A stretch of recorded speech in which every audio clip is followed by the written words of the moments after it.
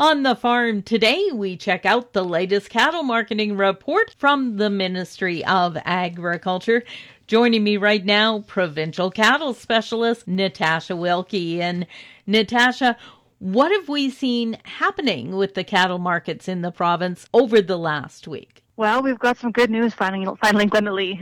Thankfully, feeder steer prices were higher across all the weight categories when compared to prices reported the previous week. And so the largest price increase we saw was in the 300 to 400 pound weight category.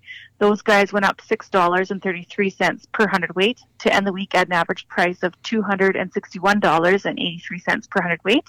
The smallest increase was seen in the 800 to 900 pound weight category. Those guys went up 97 cents per hundredweight to end the week at an average price of $172.40 per hundredweight. And then we look at the 700 to 800 pound weight category. Those guys ended the week at an average price of $181.50 per hundredweight. And then we move on to the feeder heifers. Those girls were all higher as well across all the reported weight categories. And largest price increase seen there was in the 800 plus pound weight category. Those girls went up $7.42 per hundredweight to end the week at an average price of $161 per hundredweight. And the smallest increase we saw was in the 700 to 800 pound weight category.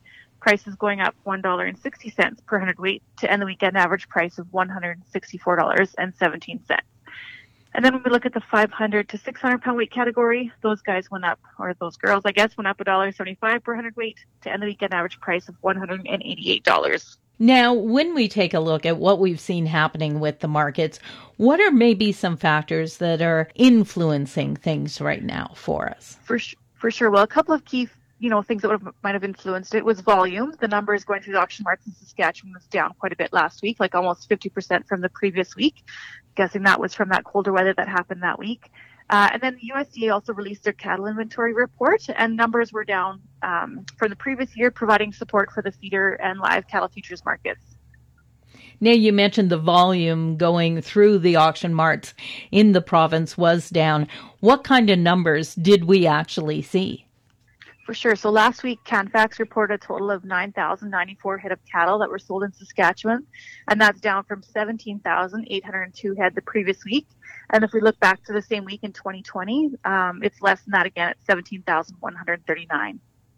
So let's move on now. And what did we see happen with market-ready cows? So we've got the prices of live non-fed cattle in Alberta. They were mixed week over week. And when we look at the price of D2 slaughter cows, they saw a small decrease of $1.05 per hundredweight to average $74.08 per hundredweight.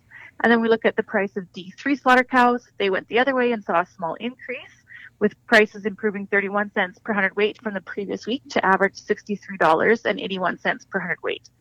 And then we move on to the price for Alberta fed steers. Last week it was reported at $151.19 per hundredweight, and that was up 53 cents per hundredweight from the previous week.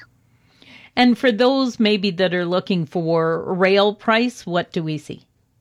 So we saw the rail price for Alberta fed steers range from $251.50 per hundredweight all the way up to $253.50 per hundredweight.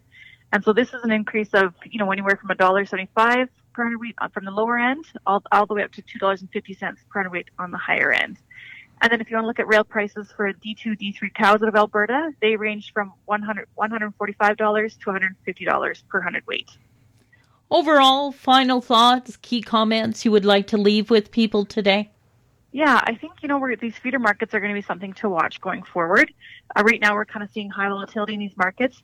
We see feed costs keep going up, but then we also see strong retail prices and strong live futures prices. So we'll have to watch those markets and see where they lend out.